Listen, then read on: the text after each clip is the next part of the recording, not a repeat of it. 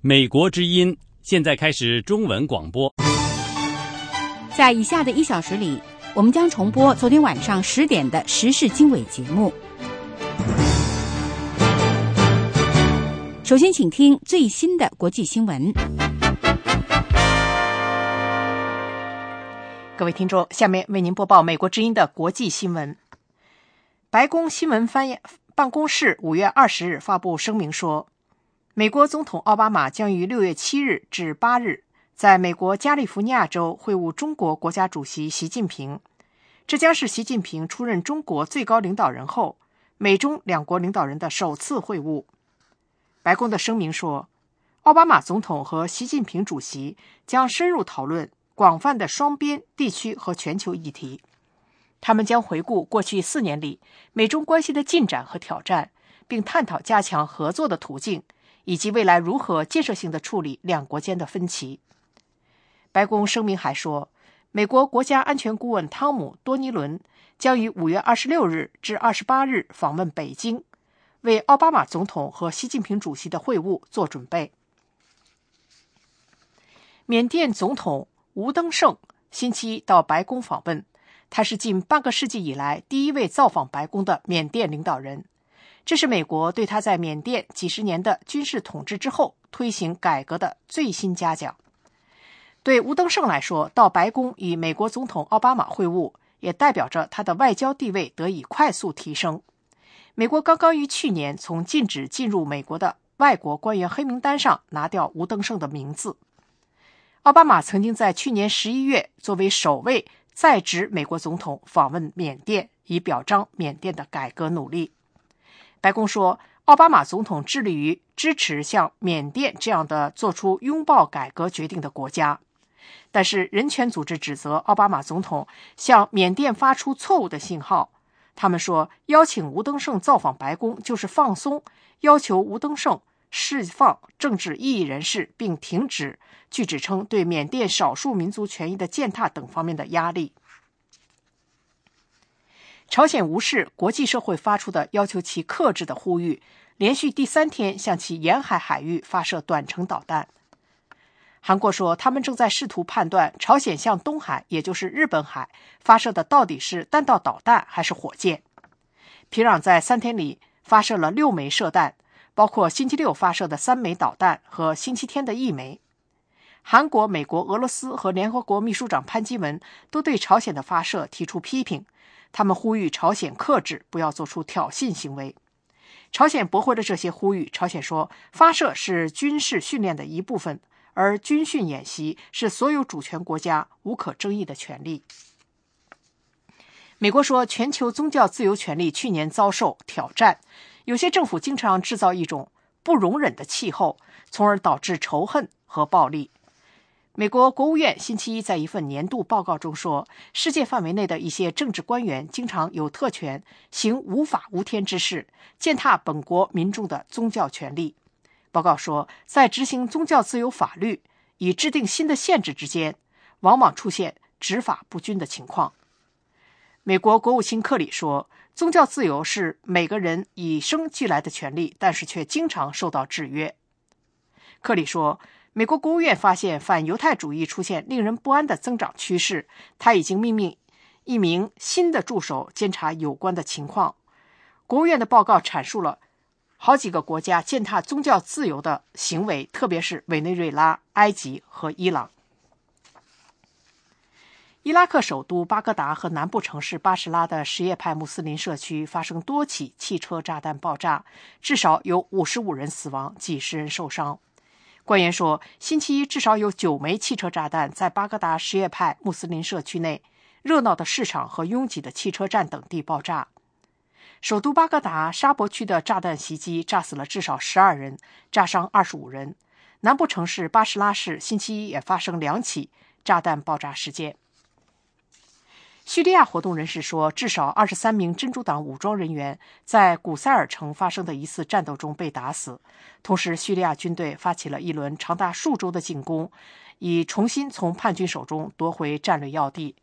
各位听众，美国之音的国际新闻就播报到这里。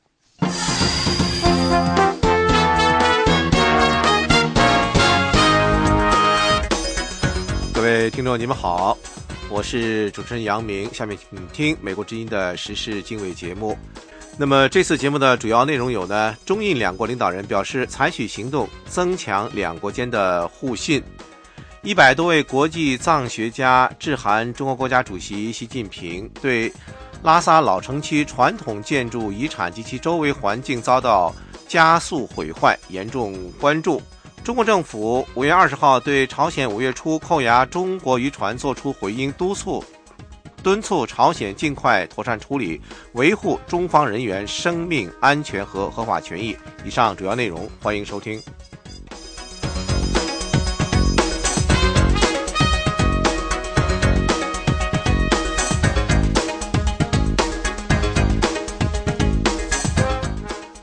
在印度和中国因边境问题发生紧张争执1个月后呢，这两个亚洲大国的领导人表示将采取行动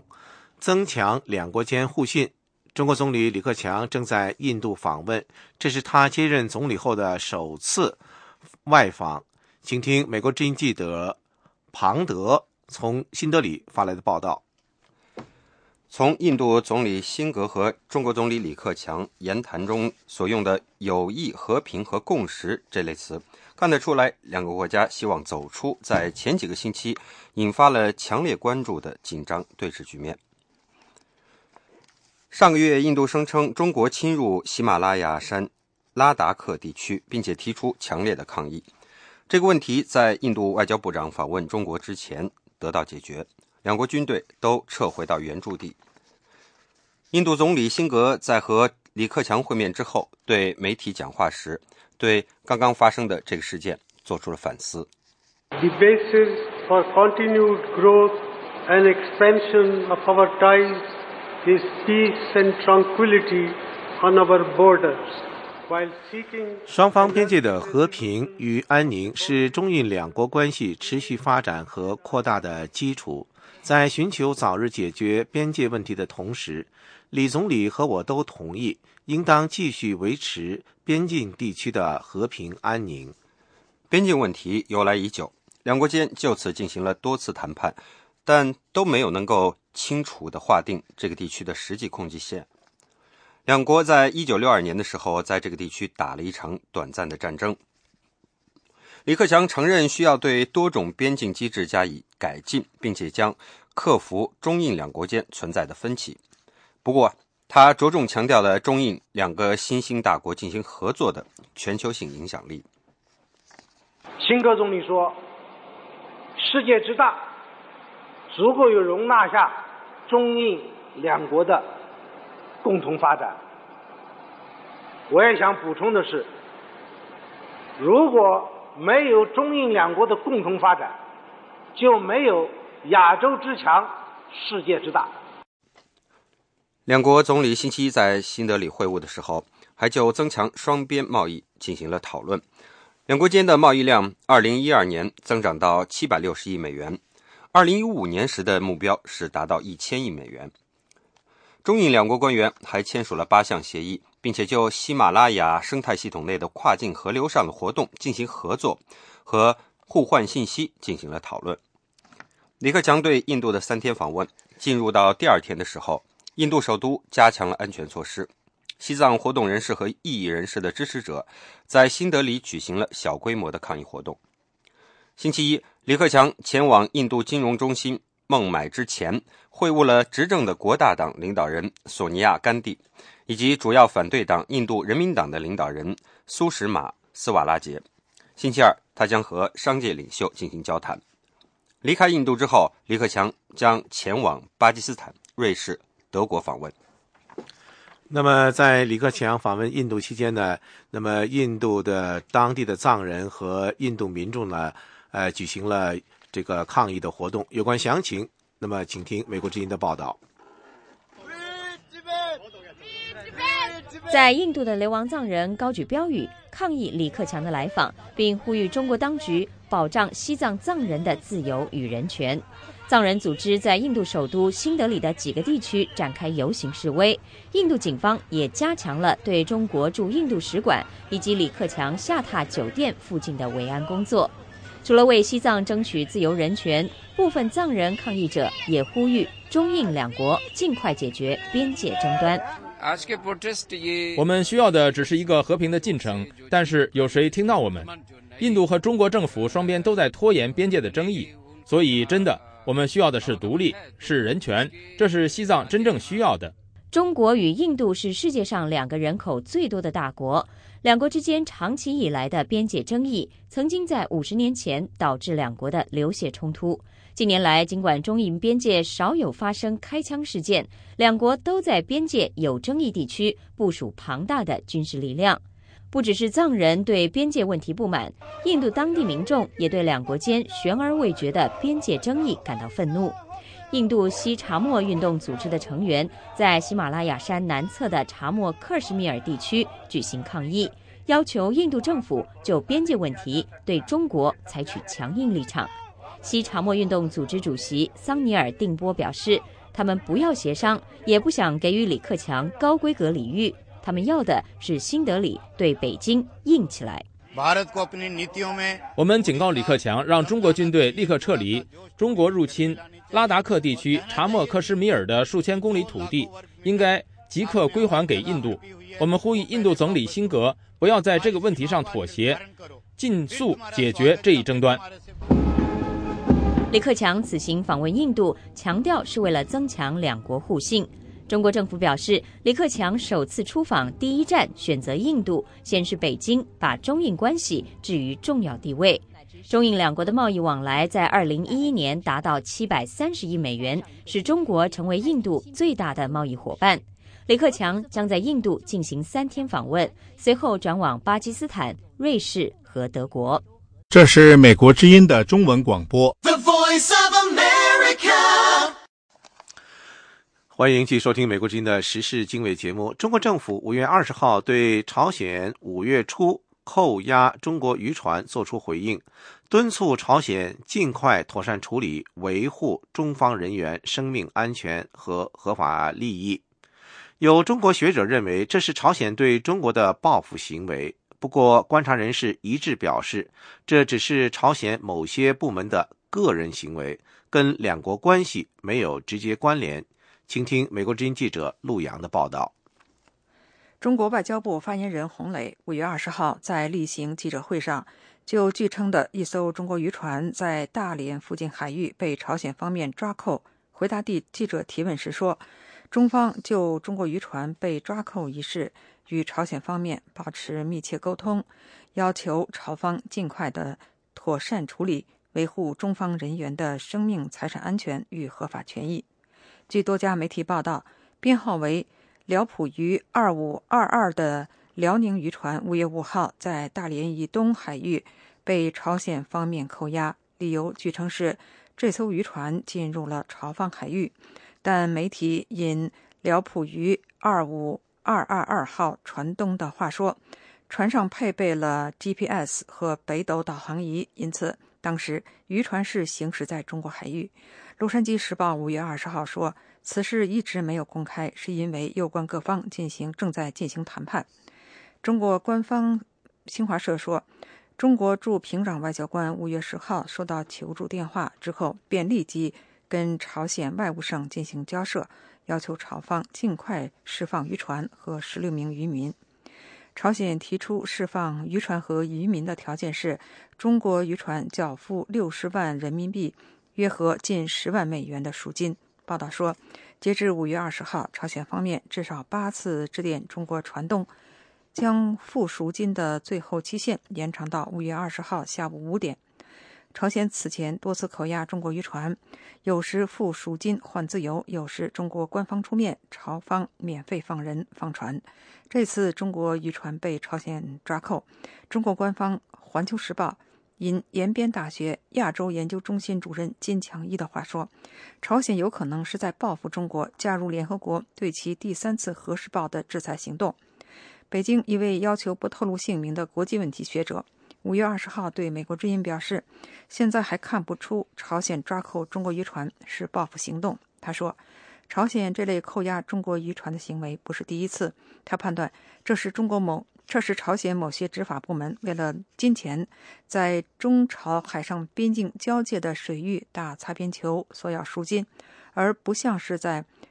朝鲜政府指令下的行动。他说，有些渔民之前抱着破财消灾的心理付赎金了事。这位学者认为，朝鲜尝到了甜头，赎金的价码越出越高。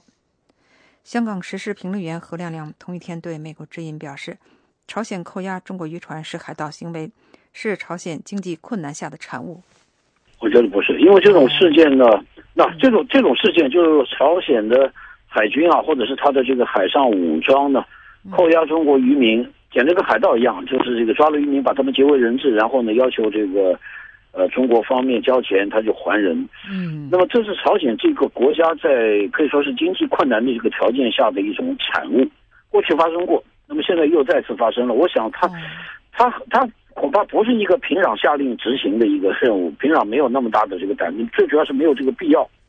何亮亮认为，这是军队内部一些人所为，属于个案。他预计，如果证实了中国渔民的确没有过界，这些渔民和渔船很快便会释放，而且不用交付赎金。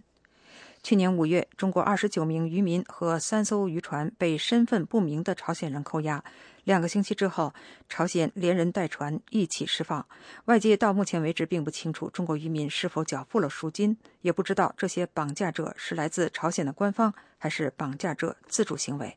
美国之音陆洋华盛顿报道。美国之音时事经纬，欢迎收听。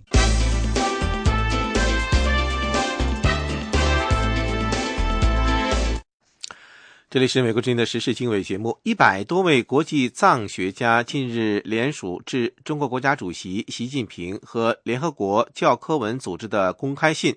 对拉萨老城区传统建筑遗产及其周边环境遭到加速毁坏严重关注，称这不仅仅是西藏的问题，也不仅仅是中国的问题，这是一个国际性的问题。请听美国之音记者海燕从香港发来的报道。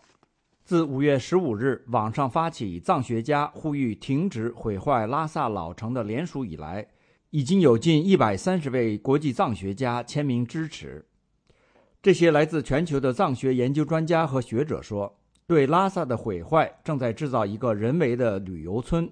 使得拉萨老城区不可或缺的藏式风貌和生活方式成为过去，剥夺了藏人和藏学学者同西藏历史之间活生生的联系，对各阶层藏人文化和宗教活动的各方面造成伤害，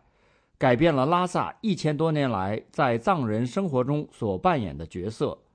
导致大量藏人从自己的家园被强制搬迁，削弱了这个最重要的西藏文化场所之一的藏式风貌。拉萨河的干枯、无节制采矿和工业活动给这个地区河水造成污染，在建的工程项目导致拉萨地下水枯竭，这些都正在给这个地区带来生态危害。呼吁信说，中国在2004年在苏州主办的第28届联合国教科文组织世界遗产委员会大会上做出了若干项有关拉萨的决定，提到保护拉萨老城区的必要性。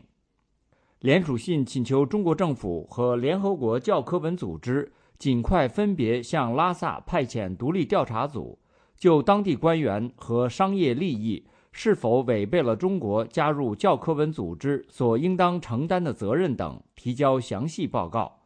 要求提供一份明确计划和措施，保护拉萨老城，停止当前的毁坏，避免拉萨变成一座21世纪的旅游城市，失去其独特性和固有的传统文化。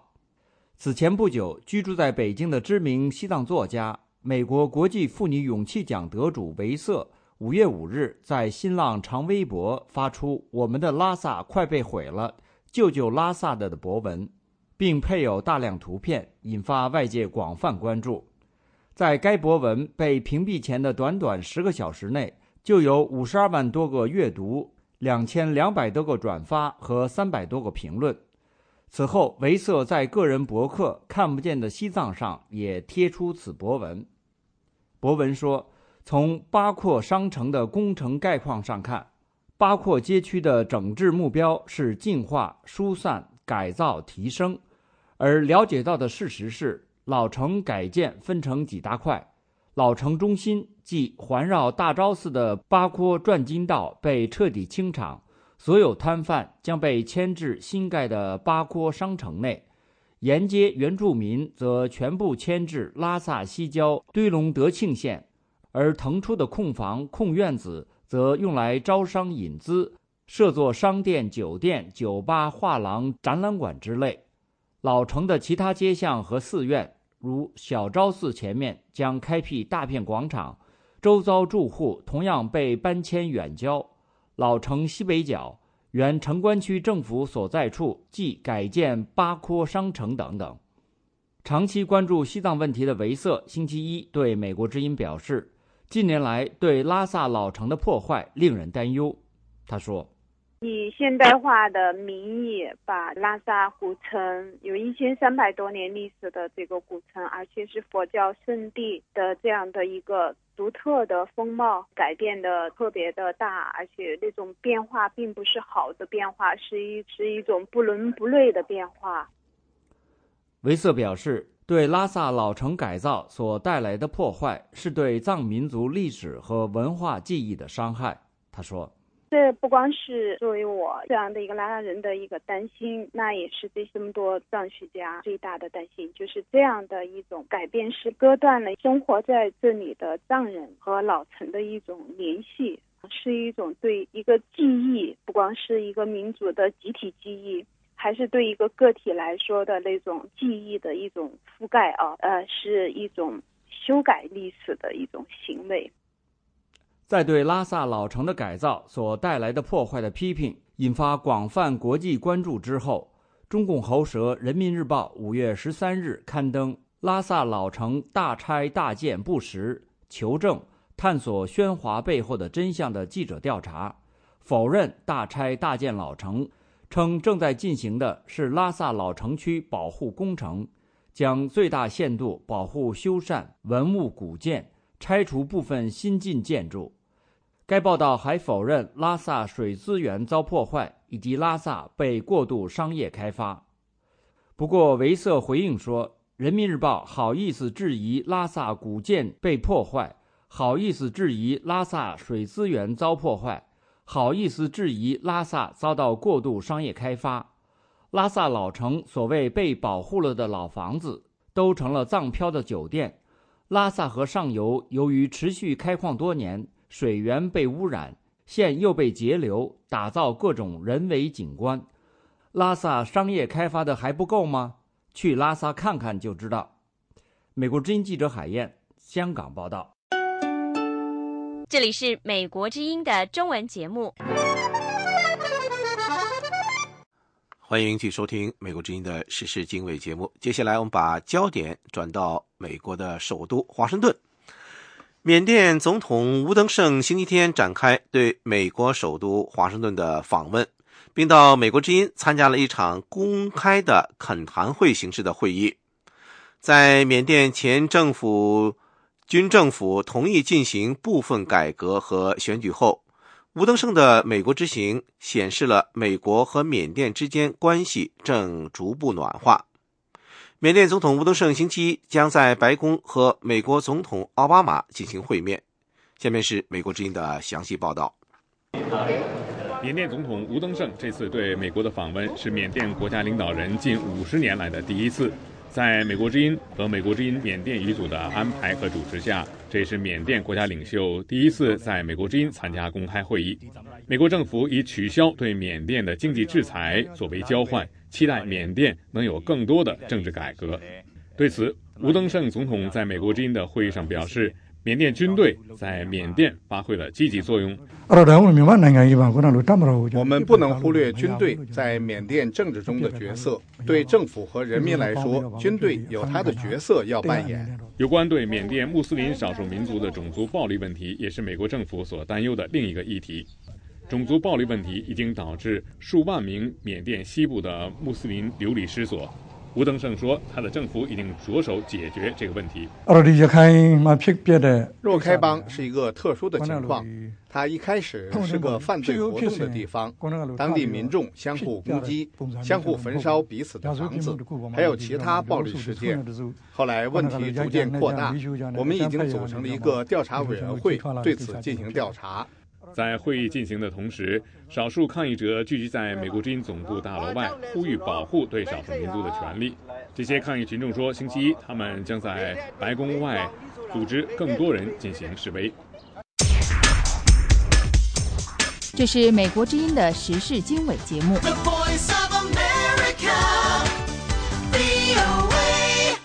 欢迎继续收听美国之音。今天是5月20号。那么5月20号呢，是台湾总统马英九就任总统5周年，也是连任1周年的纪念日。但是台湾最近连日遭受了暴雨的袭击，马英九也被迫取消了南下视察和发表就职纪念日演说的行程。那么他只是视察了防灾的中心。而在野党呢，对于马英九的执政表现呢，也发起了抨击。民进党今天向马英九提出执政的8项建议，台联党则发起了罢免马英九的行动。下面请听美国之音记者杨晨从台北发来的报道。台湾这几天，特别是在南部连降暴雨，马英九总统在5月20号取消了原定到南部视察能源设施的计划，同时取消了原定的就职5周年演说和记者会。马英九总统在20号上午，为了应对大雨可能造成的灾情，转而到台北附近的中央灾害应变中心视察。虽然我们现在灾害年年都发生，可是我们不可讳言的，还是出现了该注意而没有注意的情况。5月20号是马英九任职5周年，也是他连任满1周年。不过，现在他的民调支持率不足20%。目前台湾面临的重大议题包括核四、经济问题、台非争端。民间对马英九总统的执政表现有很多不满，在野的民进党20号也推出了对马英九总统的8项建议，包括停建核四与长期振兴经济计划，以及强化外交与国防。民进党主席苏贞昌说，这是在马总统就职5周年的今天，民进党诚挚的期望，也是人民的期待，希望马政府、马总统要好好的思考。对于台联党提出的罢免马英九总统的提议，苏贞昌回应说，5年来马总统做的差，是该罢免，但民进党认为不是现在，因为现在外务当前，我们说要一致对外的这个时候，如果提出罢免案，时机不宜，但我们在希望马总统真的外交要强化。根据台湾中央气象局预测，豪雨将持续2到3天。目前台湾有100多个地方被列为土石流黄色警戒区，这些区域集中在台湾南部。美国之音记者杨晨台北报道。这是美国之音的中文广播。The Voice of America。菲律宾劳工的支持者说，他们对台湾政府针对菲律宾启动冻结菲律宾劳工来台感到关注。台湾采取这项措施不到1个星期之前，菲律宾海岸警卫队承认朝台湾的渔船开枪，打死了1名台湾渔民。请听美国之音记者奥伦戴恩从马尼拉发来的报道。菲律宾海外就业署的统计数字显示，每年近3万菲律宾人受雇于台湾。菲律宾政府说，目前在台湾的菲律宾劳工总共有8万5千多人。移民国际主席加里马丁内斯说，最受影响的是那些等待审批去台湾工作的菲律宾人，因为他们在赴台之前就要支付招聘费和其他的申请费，这相当于1个月或1个多月的薪水。They're asking to the bank to get the money, and there's some collateral and the big interest to the loan shark. That is the big problem they are facing. 他们向银行申请贷款，要抵押贷款，便要向高利贷者付很高的利息，这是他们的目前所面临的问题。马丁内斯说，已经在台湾的劳工也面临着不确定性。马丁内斯的侄女是台湾一家工厂的机械工，他说他侄女和其他工人告诉他，他们的老板预计如果他们无法招聘工人，生意就会受到影响。在台湾拒绝接受菲律宾总统阿基诺为台湾渔民被杀事件道歉后，冻结菲劳来台以及制裁赴菲旅行的措施从星期三开始生效。台湾称阿基诺的道歉是非官方的，因为道歉出自菲律宾驻台湾的代表之口。在马尼拉的台湾调查人员星期六称，枪击事件是凶杀。阿基诺的发言人重申菲律宾政府对这起非蓄意和不幸的事件的感到遗憾，这令台湾总统马英九非常愤怒。马英九说，不进行联合调查就无法照这些说法评估当时的局势，但是菲律宾对这种安排说不。在马尼拉的安全分析家班乐义说，这些审慎措辞的信息符合菲律宾坚持的台湾是中国一部分的看法。 We deal with Taiwan on purely economic sense, trade and commerce and investment.But we avoid 我们同台湾打交道纯粹是经济贸易、商业和投资层面的，但是我们避免同台湾有政治和安全方面的联系，因为我们不想损害一个中国的政策。班乐义说，台湾的反应不是一个朋友应该做出的举动，特别是台湾是菲律宾的第6大贸易伙伴，每年的贸易额为20亿美元。他说，菲律宾在海外的合同工人对这种关系做出了主要的贡献。这是美国之音的时事经纬节目。接下来关注另外一则跟台湾有关的消息。中国大陆的游客呢，包括参加自由行的人呢，越来越多了，到台湾去旅行。那么台湾的立委质疑一些中国大陆的游客不受限制的在一个飞弹基地附近参加飞行伞训练运动，那么这会损害这个基地的防卫安全。请听杨晨发来的另外一篇报道。小心匪谍就在你身边。台湾民进党立法委员何新纯担心，中国大陆游客在新北市飞弹基地附近参加飞行伞运动，可能会导致国防机密泄露。那今天呢，我们看到万里的这个飞行场的练习场，它的旁边不到200公尺以内就是我们爱国者飞弹的一个飞弹基地。那国防部告诉我们，爱国者飞弹所在的空军基地不是重要的军事要塞吗？这是一个商业盈利的飞行伞训练营地。记者会上播放的录像显示，从飞行伞上可以看到爱国者飞弹基地。民进党立委邱志伟说，我们质疑国防部、飞弹指挥部跟作战次长室为什么对那么重要的这个防空基地却没有任何的这个防备之心跟警戒之心，可以任由所有的旅客、所有的游客飞上去，然后做任何程度规模的这个情收。难道这样子对台湾的这个国家安全、国家的机密不会外泄吗？对爱国者飞弹的这个部署的情况不会因此泄密吗？如果这情资泄露出去之后，那我国的北部的防空宛如不设防啊！台湾国防部飞弹指挥部参谋长游仁明上校说，基地严禁拍摄与闯入。那么我们本部除了告知相关的这个华洋协会相关单位这个约犯相关的会员之外，事实上，我们本部在这个相关的防护措施上也做了些许这个相关的因应作为。譬如说，我们在营区有设置相关的对空监视哨，以监视空中一些个飞行伞的一个状况的掌握。如果发现临近我们营区周遭，我们就会通知这个相关的飞行协会以及这个陷阱来协处。但是立委邱志伟说，国防部的管制太过消极，无法防止国防机密泄露。VOA 卫视记者杨晨台北报道。这是美国之音的时事经纬节目。接下来播报一则有关香港方面的消息。香港市民支援爱国民主运动联合会星期天举行了民主风筝活动，模拟8·9民运期间北京天安门广场学生放风筝干扰中国政府用直升机监视集会的活动。香港支联会5月19号制作了大型6·4风筝，在新界清水湾野郊公园举办放风筝行动，纪念当年8·9民运期间学生追求民主的决心和苛求，延续当年北京学生的心愿。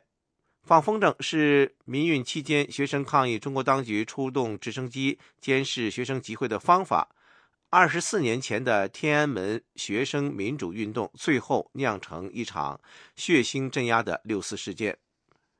香港支联会副主席蔡耀昌说，在这20几年，甚至是往后更长的时间，我们能够在香港这个自由的地方坚持有这样一个公开的集会平反6·4，这不但是香港人的骄傲，也鼓舞整个中国人。尽管尽快平反6·4和争取民主。民主风筝行动是支联会今年纪念6·4的其中一个活动。支联会副主席蔡耀昌表示，纪念6·4事件是香港民间抗争的标志，来参与的市民都是为了表达他们对6·4事件的关注，勿忘6·4。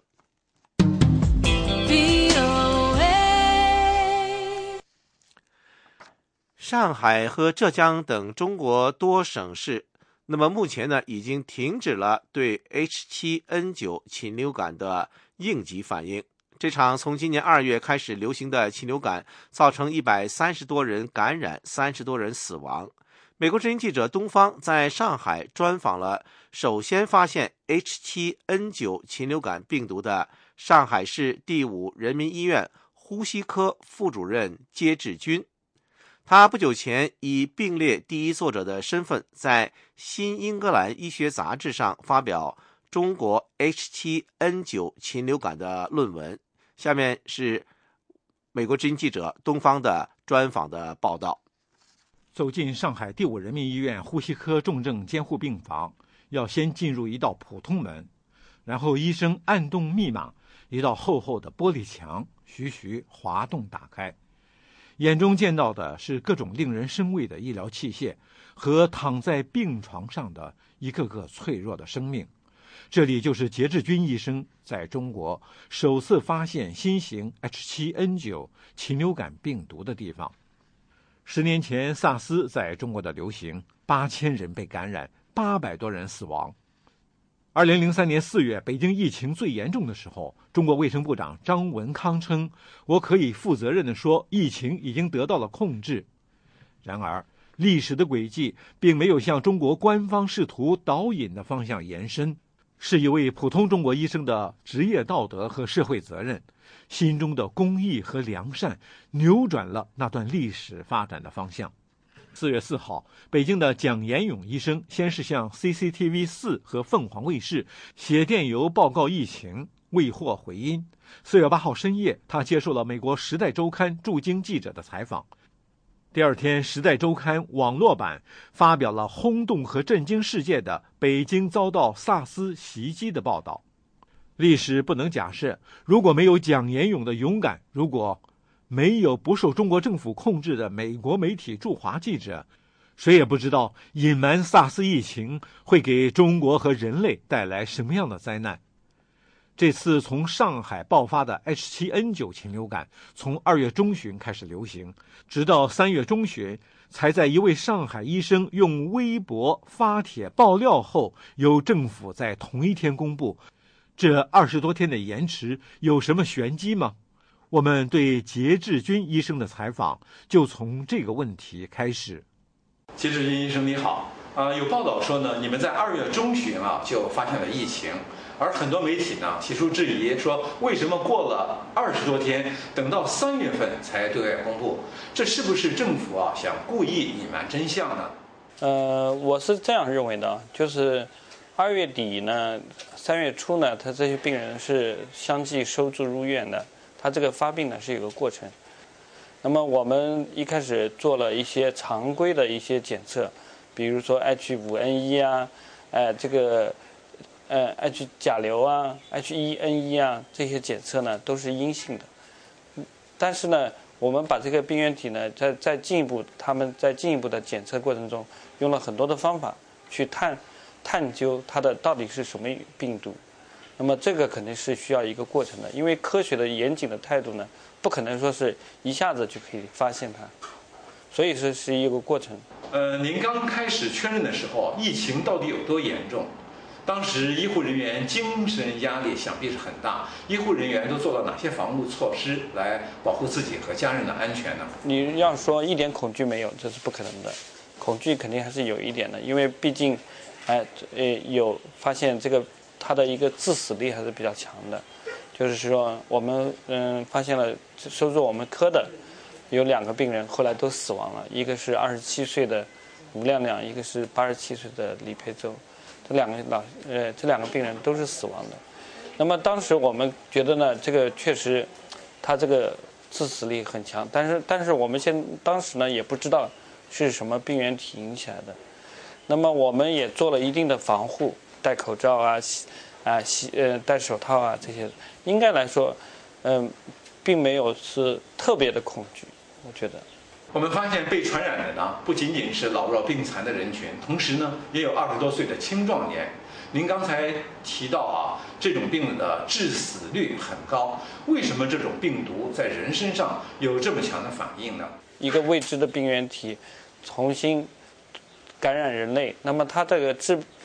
毒性的怎么样？为什么在人类这个会产生这么大的反应？肯定是有许多未知的东西需要我们进一步去探究的。当然说，它现在我们做出来基因分析呢，它有些片段出现了突变，所以对人的呼吸道呢有一个易感性，这说明呢它特别容易在人身上进行一个感染。那么当然也有可能就是我们人一开始对这个病毒呢，因为从一个新型的病毒感染的话，它这个免疫力应该来说还是比较没有这种免疫力。那么它这种产生的这种反应呢，就可能会比较强烈，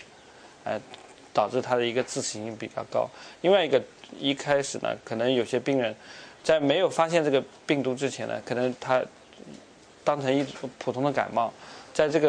在院外呢，他待了很长时间，那么这个错过了一个最佳的治疗时期，也是一个原因。那么目前来看，现在它的病死率在慢慢下降，因为这个我们加强了这个监测，加强了这个早期的治疗、早期的诊断，那么它的病死率就会下降。最近10几天，上海暂时没有新的病例出现，您能分析一下这是什么原因吗？我觉得这个取决于2个方面，一个方面呢，可能是与我们这个上海市做出的这种积极的防控是有关系的，主要是我们对关闭了活禽交易的市场，把这种我们接触的这种可能性降低了，就是市民把它和它接触的可能性降低。第二个呢，它就是可能也有这个天气的变化也有关系。一般我们病毒呢还是不是很耐热的，我觉得是有2方面的因素在这里头。最主要的还是第一个方面，这个积极的防控可能是更重要的。你们有治愈的病例吗？我看报上有的。我们这边有一个治愈的，有一个他是一个中年的男性，也是来的时候就表现是一个肺炎的表现，然后经过我们治疗的话，他后来是好转出院的。那么我们最近一次随访呢，他片子上的影像表现呢，基本上都吸收了。应该来说，还是有一些轻症的病人，或者是积极治疗的话，早期治疗有好转的病人，痊愈的。世界卫生组织最近呢一个调查报告指出，虽然 H7N9 这种病毒在上海得到了抑制，但是未来可能有向中国内地和北方散状发展的趋势。您对这个看法这种说法怎么看？我感觉的话，应该来说，目前还是一些散发的病例。这种大规模的流行的话，可能我觉得还没有见到，因为毕竟来说，现在来说，人传人的这种迹象并不是很明显。我们这些病例的话，没有看到明确的这种人传人的表现。如果是单纯的这种，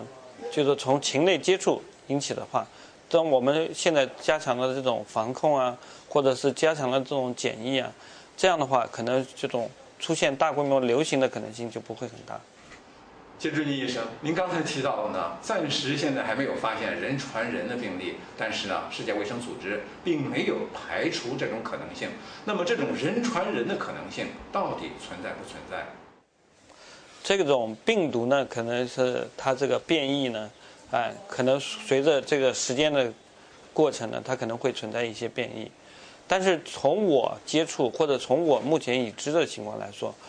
这种人传人的可能性呢，还是不是很大，因为我们在5院收治的最终确诊的有6个患者，6个 H7N9 的患者，他的密切接触者大概有100多人，还有包括我们的医护工作者，他们目前来说都没有一个发病的，所以说从这种看来的话，人传人的可能性呢，还是不是很大。当然说现在有一个就是我们一开始有一个家庭是发病的，在上海有2个家庭发病的，所以说现在得出的结论是不完全排除，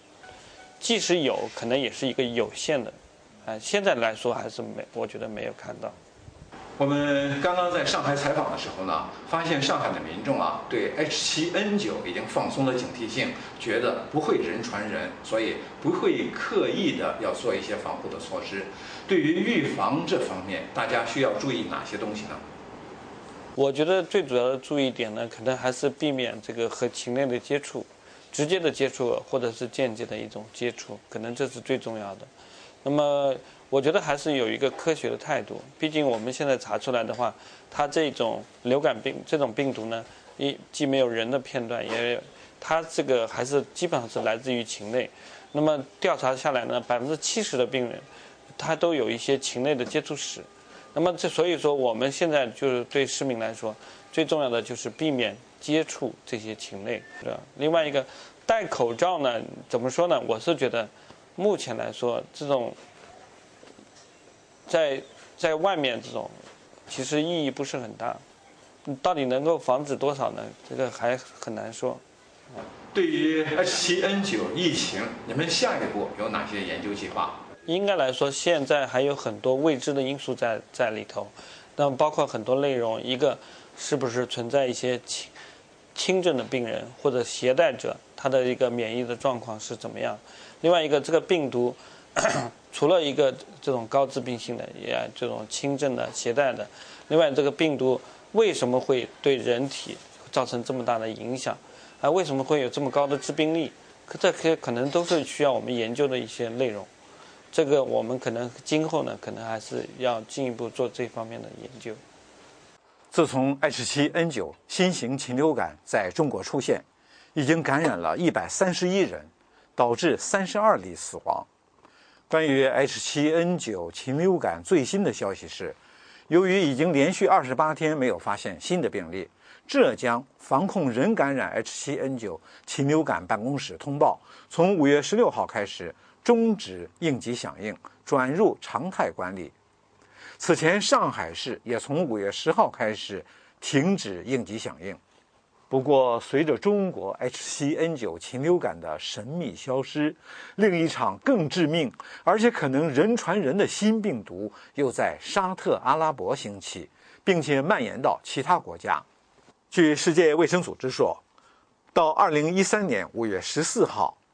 这种新的病毒已经有38例，其中53%的患者死亡。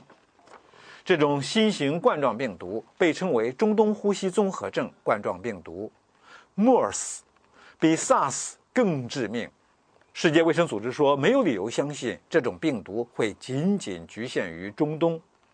目前，世界卫生组织正在严密地进行监视之中。美国之音 VOA 卫视记者东方，上海报道。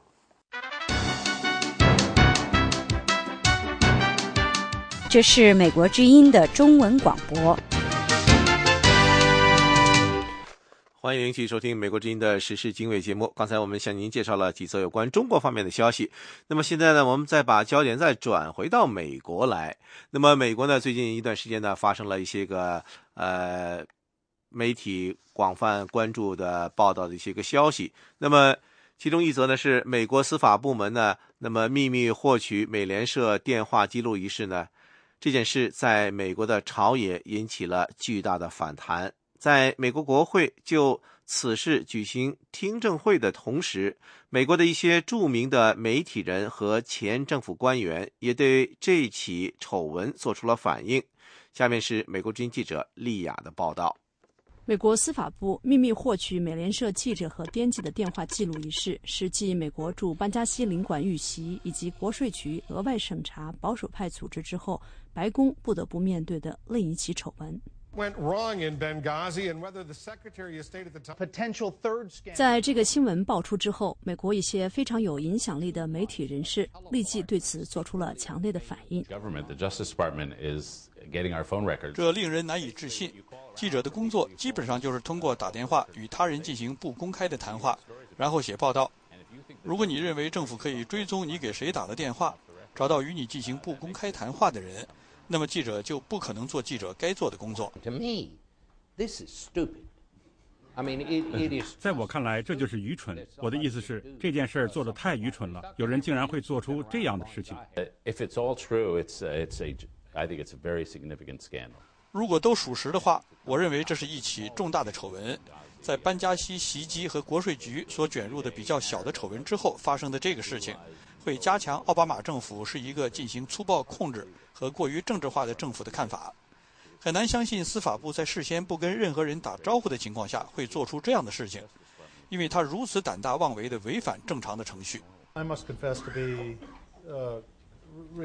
我必须承认，我对此感到震惊。当我担任国防部副部长的时候，我必须在所有在国内展开监视活动的申请上签名，这是一个非常严格的程序。当美国政府需要通过秘密手段来了解我们社会里所发生的事情的时候，我们有非常严格的规定。这位前克林顿政府的高级官员说，司法部秘密获取美联社电话记录的事情不仅违背了政府在国内进行秘密活动的有关规定，而且会腐蚀美国的民主制度。Do you swear that the testimony that you're about to give is the truth, the whole truth, and nothing but the truth, so help you God? VOA 卫视丽雅华盛顿报道。这是美国之音的时事经纬节目。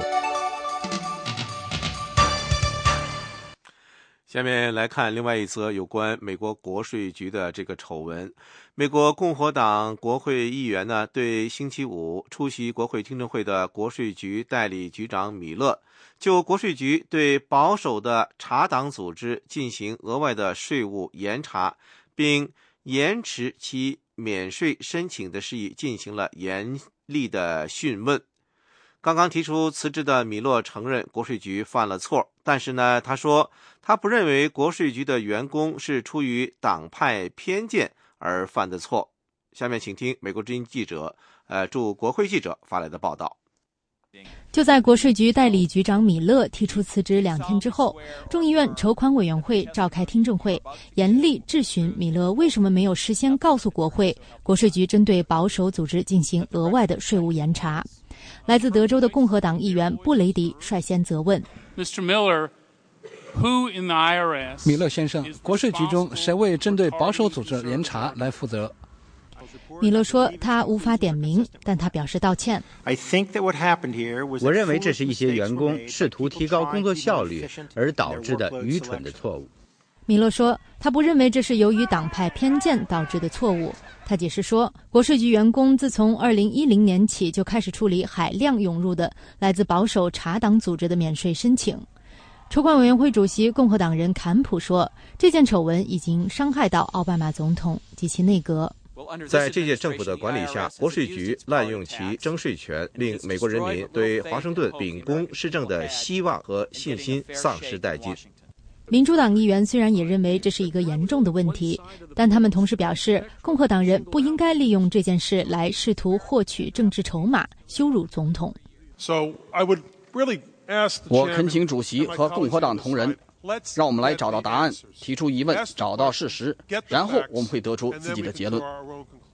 共和党领导的众院筹款委员会可能会在未来几个月里继续追查国税局丑闻，以及其他可能有损奥巴马总统及其内阁的丑闻。美国之音，时事经纬。